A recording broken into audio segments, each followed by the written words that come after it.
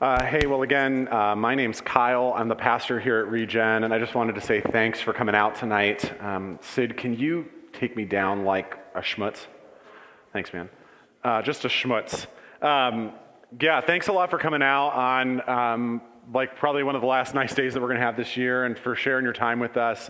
I'm super grateful for you, for what Jesus is doing in Regen and what he has done over the last 2 years. For 2 years, we've been at work believing that there were people in our community that didn't know Jesus, and that if we got intentional about taking Jesus seriously in our lives, we could build relationships and connections with them that would ultimately lead them to them seeing Jesus and developing their own relationship with him. And that's really what we're about. One of the things that I have been saying off and on, but increasingly over the last few weeks, is that regeneration is founded on this idea of we're going to do church like nobody's ever done church so that we can reach people that nobody's ever reached before. And on the one hand, everything that we've done tonight looks really a lot like most of the churches that you and I have encountered over our lifetime. But one of the ways that we're going to be shifting that in the spring is really going to be equipping you to be having some really real conversations with your coworkers, with your friends, and your family, with the Bible in between you. One of the things that we continue to be convinced of is that you do not need a pastor to tell you everything the Bible says. God is pretty good at that. He wrote it. And so if we can get you and another person or another couple of people with Bibles in between you, we believe that that's where discipleship or apprenticeship to Jesus happens. I was just reading a book by a guy named Dallas Willard. It's called Living in Christ's Presence. He says there's no problem that the church has that discipleship can't solve. There's no problem that the church that you're frustrated with, or the reason that you're here because you were burned or hurt or you've just never given church a chance before, there's really none of your hesitancies about church that can be solved if we don't take Jesus more seriously, which that sounds really good until it gets real. And that's why we sing, because when we start taking Jesus real, it gets hard. When we start taking Jesus real, it gets challenging. One of the idols in my life, or those things that I probably worship falsely, is that because I'm called to something and God wants it for me, it probably should be easy. And so thanks for You Make Me Brave tonight. Julia and I have been out of the habit as much as we used to be, just in texting back and forth about the songs. So you'd be amazed to find the overlap that's happening even without us talking about it, because Jesus really is the pastor of our church. So we're going to spend our time tonight and be in the second to last installment of this series called Extravagant in the book of 1 Timothy. So if you got a Bible, grab it. You can open up the Bible app. When you open up the Bible app, there's that new icon for menu, which is those 3 lines. If you attach that and go to events, you'll find Regen, and the text for this week is already dropped in there. But we're going to be in 1 Timothy chapter 6, verses 6, really through 19, but we'll see where we'll be spending most of our time on the Oreo cookie of that, not necessarily the cream in the middle. Before we get into that, not next week, but the week after. Next week, we're going to be doing a panel discussion and kind of just answering questions that we have about generosity, about how do we give, about how do we budget, about hearing stories of people's faithfulness. That'll be what we do next Sunday. So get excited about that and come ready with questions, because you'll be able to text them in and then we'll be able to answer them. Because I know that for some of us that are kind of new to the way of Jesus, or at least growing up and as kind of becoming Christian adults on our own, this is new content for us, but that'll be then. And then the week after that, the 30th, we're starting a new series on heaven. So usually what we do is we preach through a whole book of the Bible at a time. This time around, we've been jumping through the whole Bible, and we're going to do that again to talk about heaven for about 5 weeks, from the end of October to the end of November. And one of the pieces of that will be, in the midst of every sermon, will be the questions we're always asking about heaven. So for example, will our pets be in heaven with us?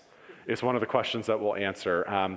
Is God fair on the basis of who he lets in and who isn't? How do we know who is in heaven? And I'll tell you right now, if you want to get ahead of it, I've been reading a book by a guy named Scott McKnight. He's one of the best New Testament scholars in the States right now. And in his little chapter on who is in heaven, he got really cheeky and said Jesus. So like, who's in heaven? Jesus. Well, who else is in heaven? He goes, well, we can't really say for sure, but what we can say is Jesus. And so some answers will be a little skirt around the bush a little bit, but others will get right to the heart of it. And we'll answer some of those other ones in our weekly Reconnect email. So if you don't get that, if you grab one of those Hey cards, fill it out, we'll get you on that email list, and we post it on our Facebook page and all sorts of stuff. So 1 Timothy 6, let's pray. And then we'll get into it. God, we know that there's more situations in life than not that you need to make us brave for. There are places in our lives that we need to be made brave tonight. And that'll happen when we see you and experience you afresh. And so help us tonight, Jesus, to see you, to hear from you, to walk more faithfully with you. Pray in Jesus' name. Amen. We've been in this series called Extravagant, a brief history of the generosity of God. And if you missed out on some of it, what is the baseline of this series is that when God talks to you about money, he's always more interested in what he wants for you than what he wants from you. God is always more interested in what he wants for you than he wants from you. God, as we've seen throughout Scripture, keeps insisting over and over again that what he wants to be is our loving Father who provides for our needs in abundant and extravagant ways, who provides for our needs in abundant and extravagant ways. Now, here's the problem. The problem is that God's promise is to care for our needs, but our needs and our wants are often confused. Our needs and our wants are all messed up in our heads, which is what makes us see God's provision as lacking. If you feel like God isn't providing in your life, it's probably because you're holding him on the hook for providing your wants, not your needs, and God never promises to provide your wants. He only ever promises to provide your needs. But think about this for a second. If God desires to provide for your needs, and you think your wants are your needs, you're going to be frustrated or at least a little disappointed that you didn't get what you thought you should have get. And so you're going to be like one of my brothers or I. We have made a pact never to reveal who it was. Was it Logan? Was it Evan? Was it Connor? Was it Kyle? We'll never tell. But after a Christmas morning where my mom has always been extravagant with Christmas, lots of presents, lots and lots and lots of stuff, after hours of unwrapping gifts in our house one Christmas, one of us looked at my mom and said, "That's it?" We look at God and we say, that's it, if we think that he should be providing our wants and not our needs. We need to see God as providing not for our wants, but for our needs. But what gets that so confused is our appetite for stuff. What gets that so confused is our craving for stuff. And it's a craving that's hard to keep up with. It's a craving that's hard to satisfy. It's not like let's just run to Taco Bell and eat the gordita and I'll feel better. No, it is a much more challenging one because our appetite for comfort and gadgets and toys and vacations and cars and Target home decorating products, at least in our house, is too large. Our appetite for these things are too large. So we get on this treadmill to chase after the money that we want and chase after money to provide for our needs, which is really our wants. And when it comes to giving, then I start talking to you about giving and you say, well, I don't really have the money to give. We just did an online survey. The number one response that people gave for not giving was they don't have the money. I bet you have the money. The problem is that you think your needs are your wants. And your wants are your needs. So I say give, and you say I don't have the money right now. But what you're really saying, if we get more honest, is really I'm just too busy providing for my own wants. But God has something different for you. He wants something better. He wants something bigger. He wants you, in the words of Lord, to crave a different kind of buzz. And so to help us kind of get in the frame of mind around this, I brought the version of the song Royals by Lorde as performed by Pentatonix. So take a look at this for a second.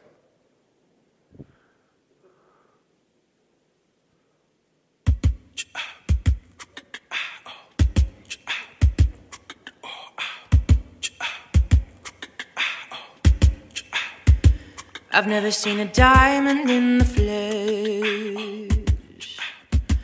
I cut my teeth on wedding rings in the movies, and I'm not proud of my address. in a torn up town. No postcode envy, but every song's like gold teeth, gray goose dripping in the bathroom, bloodstains, ball gowns, trash in a hotel room. We don't care. We're driving Cadillacs in our dreams, but everybody's like crystal, Maybach, diamonds on your timepiece, jet planes, islands, tigers on a gold leash. We don't care. We aren't caught up in your love affair, and we'll never be royals. It don't run in our blood. This kind of luck's just ain't for us. We crave a different kind of buzz. Let me be your ruler. You can call me Queen Bee, and baby I'll rule. Let me live that fantasy.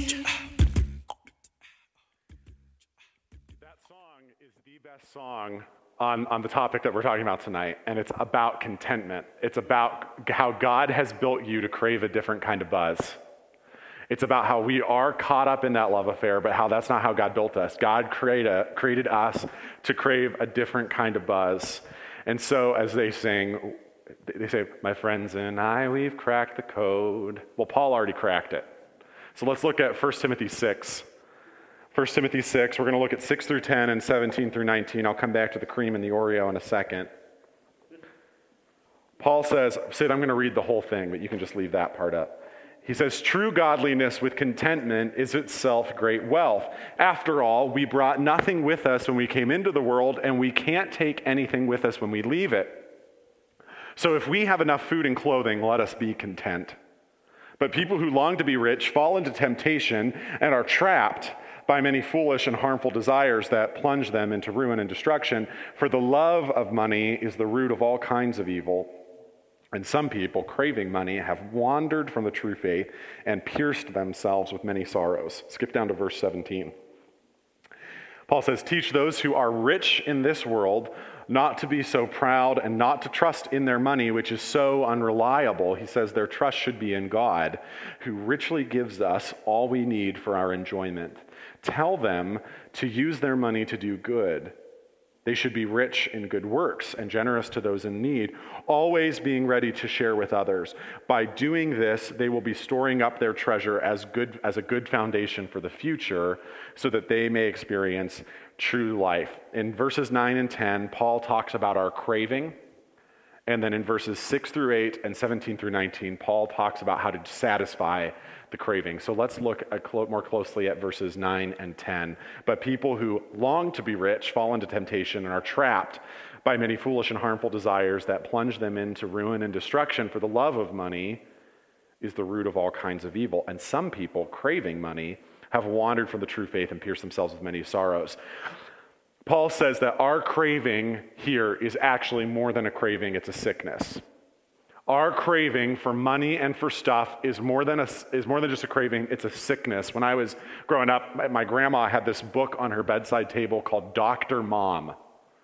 And Dr. Mom was the book that when I got a cold, she'd go and look up my symptoms and figure out how to treat it. Paul is taking off Dr. Mom. He's taking Dr. Mom off the shelf and saying, the craving that you have isn't just a craving, it's a sickness. The craving that you have isn't just a craving, it's a sickness. Paul says that those who long to be rich find themselves in a bad place. Namely, they fall into temptation. They're trapped by many foolish and harmful desires, which plunge them into ruin and destruction. When Paul's writing this, he has to have in his mind Roman culture at the time, because the vomitorium is not just a ride at the Trumbull County Fair. Okay, here's how wealthy Roman aristocrats lived their lives. They would throw wild parties where you would eat until you were stuffed. And when you were full, you went into the vomitorium and puked it all up so you could go keep eating. And they kept doing this all night, and then it eventually led to wild sex and orgies. And the aristocratic class of Rome did this night after night after night after night after night after night after night. And soon, by the middle of the first millennium, barbarians are invading the outskirts of Rome, and the empire is crumbling around them, and they are too busy having fun to notice. Paul says they are trapped by many foolish and harmful desires which plunge them into ruin and destruction. Think of any movie that's about getting rich quick, whether it be The Wolf of Wall Street or Disney Channel's 1994 classic Blank Check. And this plot will play itself over and over again. The person who longs to be rich and craves money ends up in a bad place because of the temptations presented by that money, ends up in a bad place because of foolish and harmful desires, even if it's like I think in Blank Check, he has like a water slide into a pool from the inside of the house, right?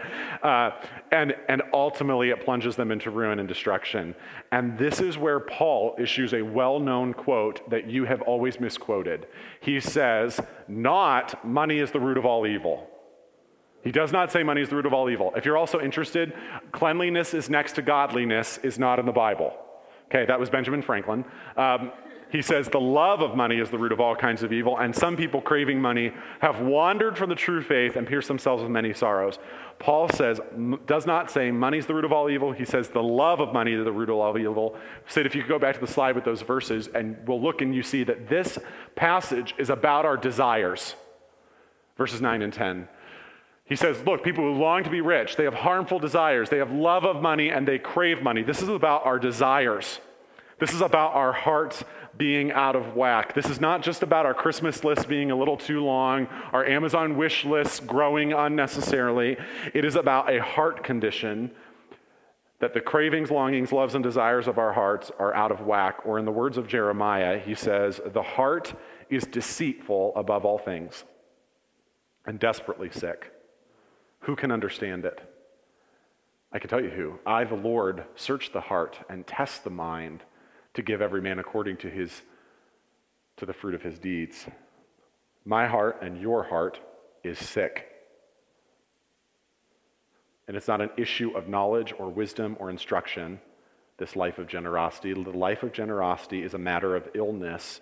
It's a matter of heart disease, which we have seen from the very beginning of this series. I mean, think all the way back into Deuteronomy. In the book of Deuteronomy, it was all about how Israel was going to fall into a trap of self-provision by believing when they entered the land and built their houses and raised their herds, that was all them. They would say, I, by my own might and energy, have accomplished all this. Fast forward to Malachi, their heart sickness shows itself in that they're not tithing. Even though the Lord says, test me in this, the one place where the Lord says, test me and I will show up, they're not. Why? Because they're too anxious. Their heart is sick. Fast forward to Jesus, where your treasure is, there your heart will be also. Jesus tells us that our hearts are out of whack and that we put our heart with stuff where moth and rust destroy and thief breaks in to steal. Fast forward to the Corinthians, who were super excited to give and then stop giving. Why? Because they just need to meet their own needs for a little while. Our hearts are sick. But the good news is the text says, I, the Lord, search the heart. Listen, the scripture and the gospel always works like this. Identifying the need, solving the need. Identifying the problem, solving the problem. The heart is wicked and deceitful above all things. It is desperately sick, but I know the heart, says the Lord, and I know the mind, and I search them, and I render according to the fruit of each one's deeds. So the Lord knows.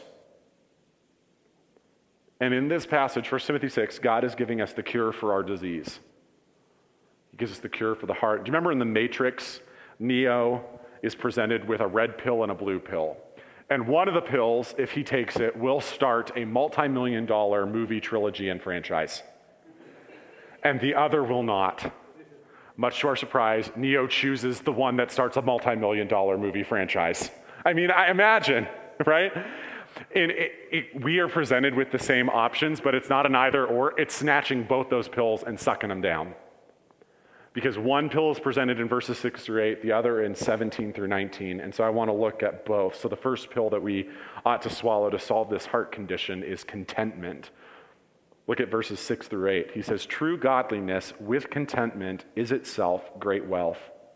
After all, we brought nothing with us when we came into the world, and we can't take anything when we leave it. So if we have enough food and clothing, let us be content. First of all, the Greek here does not say if we have enough food, clothing, and Apple devices, or let us be. No, it just says enough food and clothing, let us be content.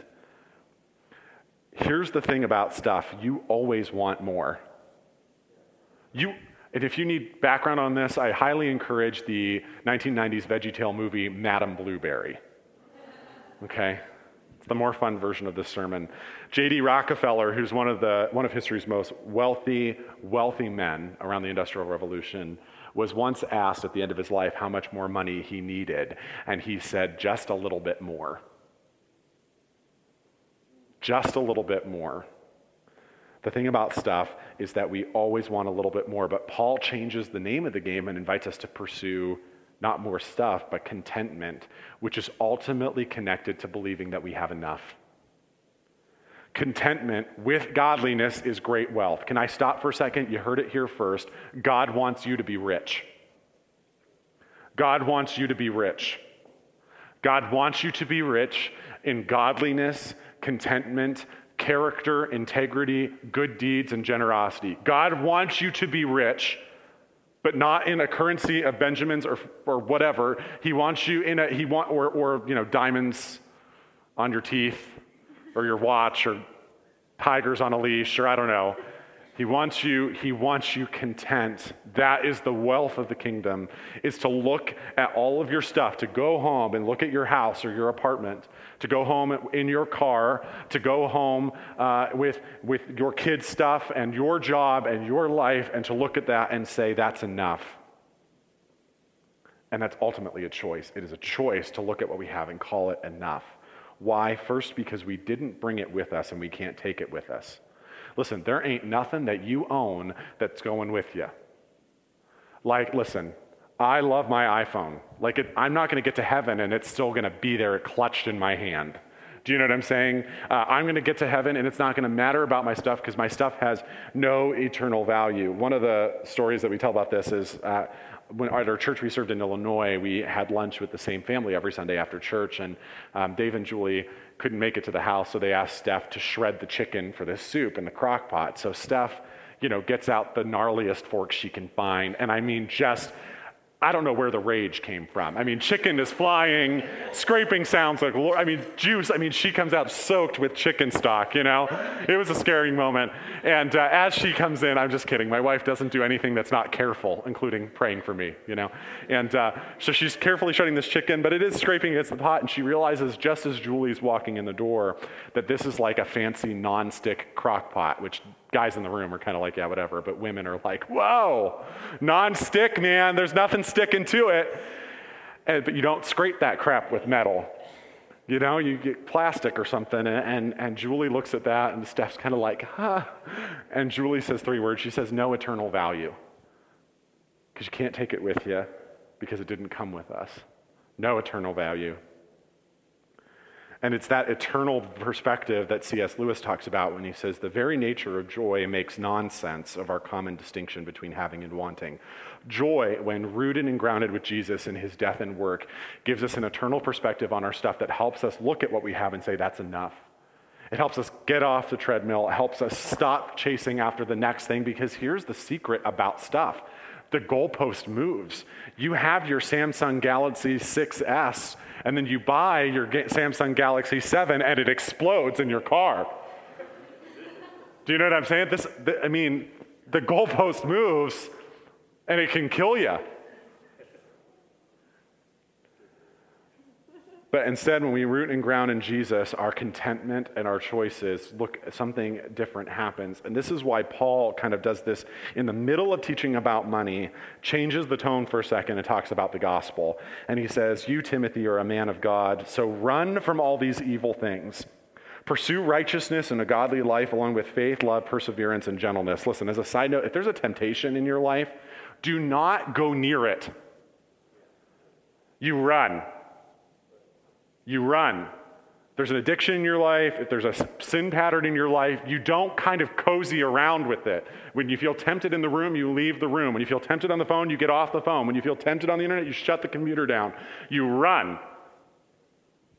That's an honorable kind of wimpiness, because we can't win. You run. He says, run away. And then he says, fight the good fight for the true faith. Some of you are fighting the crappy fight. Stop it. Fight the good fight for the true faith. And he says, hold tightly to the eternal life to which God has called you, which you have confessed so well before many witnesses. And I charge you now before God, who gives life to all, and before Christ Jesus, who gave a good testimony before Pontius Pilate, that you obey the command without wavering, that no one will find fault with you from now until our Lord Jesus comes again. For just at the right time, Christ will be revealed from heaven by the blessed and only Almighty God, the King of all kings and Lord of all lords. He alone can never die. So interesting. Look at this. Talk about heaven, verse 16. And he lives in a light so brilliant that no human can approach him. No human eye has ever seen him and never will. All honor and power to him forever and ever. See, Paul does this weird excursus about the gospel, but at the core is verse 12. Hold tightly to your eternal life. In other words, hold tightly to where your true treasure is. Let me get there in a second, but let's look at the red pill. So he says in verse 17, teach those who are rich in this world. You may not feel rich, but you are an American. There are people in China sewing soccer balls together with their teeth for 5 cents today. You're rich. Warn those who are rich in this world not to be proud and not to trust in their money, which is so unreliable. Instead, their trust should be in God, who richly gives us all we need for our enjoyment. Tell them to use their money to do good. Look, here it is again. They should be rich. All right, God wants me to be rich in good works. Darn it. And generous to those in need, always being ready to share with others. By doing this, they will be storing up their treasure as a good foundation for the future. They may experience true life. Paul says that those who are rich in this world, which is us, we need to remember that money cannot be trusted because it is unreliable. Listen, how many times does my car have to break? How many times does the economy have to crash? How many times does the dishwasher have to peter out? How many times does the thing that you just bought have to then suddenly disappoint for us to realize that money is unreliable? And that the only reliable thing is God himself, who richly gives us all we need for our enjoyment. Stop believing that God is some cranky old man who is stingy and wants you unhappy. He gives you all good things for your enjoyment. All good things, wait a minute, that you need. All good things that you need for your enjoyment. And so Paul gets to the heart of the matter. And he says, instead of being heartsick, instead of being on the treadmill, he says, crave a different kind of buzz, and you do that by giving. He says that money can only be reliably used for one thing, an eternal purpose. Money which is unreliable, can only be reliably used if it's given to a reliable project, which is the kingdom. This is why we give money to send Shelby to Ecuador. This is why we give money to missionaries. This is why Steph and I, over and above, like our 10% giving, support missionaries, because we know that, you know what, I can go on a little bit less this month, but the kingdom is going to go forward because we give to Sheila and Andrea, because we give to Jeff and Christy, because we give to Vance and Andrea, because we think that is an eternal investment. And that's the exact language that Paul uses. Look at this. He says, by doing this, by giving and being generous, they will be storing up their treasure as a good foundation for the future. God is a big fan of saving. God is a big fan of investing. He's a big fan of us investing in reliable investments, and the most reliable investment is the kingdom. The most reliable investment is our discipleship. The most reliable investment is our church. The most reliable investment is what God is doing globally. He says, money which is unreliable becomes reliable, or at least usable, when it's given to an eternal purpose. But look at this. What Paul says is that generosity, a life of generosity, of being rich in good works and generous to those in need and being ready to share with others, is true life. Is true life. Have you ever had a friend come back from vacation and they're like, oh my gosh, you have not lived until you have been on the beaches of Barbados, naked in the moonlight? You know what I mean? We've never had anybody say that to us, but I'm sure people say that. You have not lived until you've gone to Scotland. You've not lived until you've gone to Napa. You've not lived until you've gone here or here or here or here. You know what Paul says? Paul says you haven't lived until you've lived generously. Paul says if you want to know what true and real life is, be generous, give. That's true life. That's the real thing. That's exactly what Jesus meant when he said, I have come so that they may have life and life abundant. That's true life, is a true life of generosity. to which we are set free when we know that our Father provides all the things that we need for our enjoyment. I mean, Scripture kind of does this weeble wobble back and forth between God's going to provide your needs so you can give, and so give because then God will provide your needs. And it goes back and forth and back and forth and back and forth. And ultimately, as we come to the end of this series on generosity, we need to recognize that there's like 3 emotions in any room when we talk about money in church. And the first emotion is frustration. All right, Kyle, shut up. Like, we've done this for 5 weeks. It's time to move on. Like, we're fine, right? We get it. The second emotion is hesitance, which I think is probably more this room. And that emotion is, but if I give and something happens, then what? I mean, I want to take you at your word, right? You said, I'm not giving because I just don't have the money right now. I get it. So you're saying, I've got student loans. I've got this car that's kind of always teetering. We've got medical stuff to pursue. We're doing this in our house. We're doing this over here. We're running over here. We've got this. I get it. And so you're hesitant to take that step up that giving ladder to move toward more consistent giving or generous giving or extravagant giving because you're saying, well, what if? You might even be saying, I don't know if I want to live in that kind of sacrificial place. But there might be a third emotion that comes on the other side of this, because those first 2 emotions of hesitance and anxiety and frustration and anger reveal a white knuckle grip on our stuff. And it is a death grip in the sense that unless we relinquish it, we will die. It is choking out our souls. And so in this series, God is trying to pry our fingers open, not to even live necessarily with open hands, but to take hold of something else entirely. 1 Timothy 6:12, take hold of the eternal life to which you have been called. Take hold of what your true treasure is. One of my favorite parables is in Matthew chapter 13, verses 45 and 46. It's everything. It's my life. It's my ministry. The kingdom of heaven is like a merchant on the lookout for choice pearls, and when he discovered a pearl of great value, he sold everything he owned and bought it. The kingdom of heaven is like a merchant on the lookout for choice pearls. When he discovered a pearl of great value, he sold everything he owned and bought it. The way of Jesus is summed up in this, that Jesus reveals himself and his kingdom to be so valuable, so worthy, so extravagant, that to possess just him, we would give up everything else to make him our highest treasure. We would give up our stuff, we would give up our houses, we would give up our cars, we would give up our degrees, we would give up all of this just to lay hold of Jesus. That the gospel of Jesus and his extravagance is that we lay hold of him, and when we do and we get to heaven, what we find is that's the only thing we can take with us. Guys, the only thing that we can take with us is Jesus himself. So then we get to heaven, and it's not about our stuff anymore. It's about that one thing that I treasured most for my whole life. In every decision, even when it sucked, is now that one thing that I get to enjoy forever. Here's the whole series about heaven. In heaven, the best thing is that we get to see Jesus face to face. I mean, that's it. Even though that doesn't sound satisfying to us now, it will satisfy us forever there.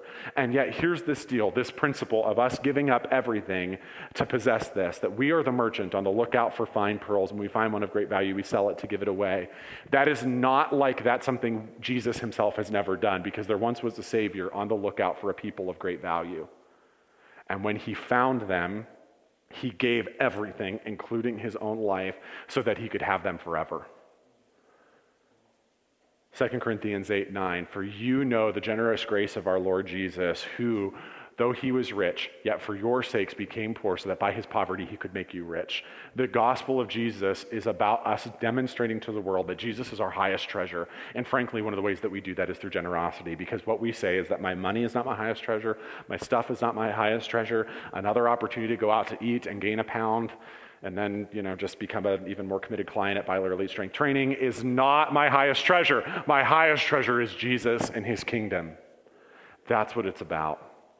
And so may we be, Regen, known as a church for extravagant, remarkable, surprising generosity, that in everything we do, in word and deed, show Jesus to be our highest treasure, so that in heaven we get to enjoy what we've already been enjoying for our whole lives.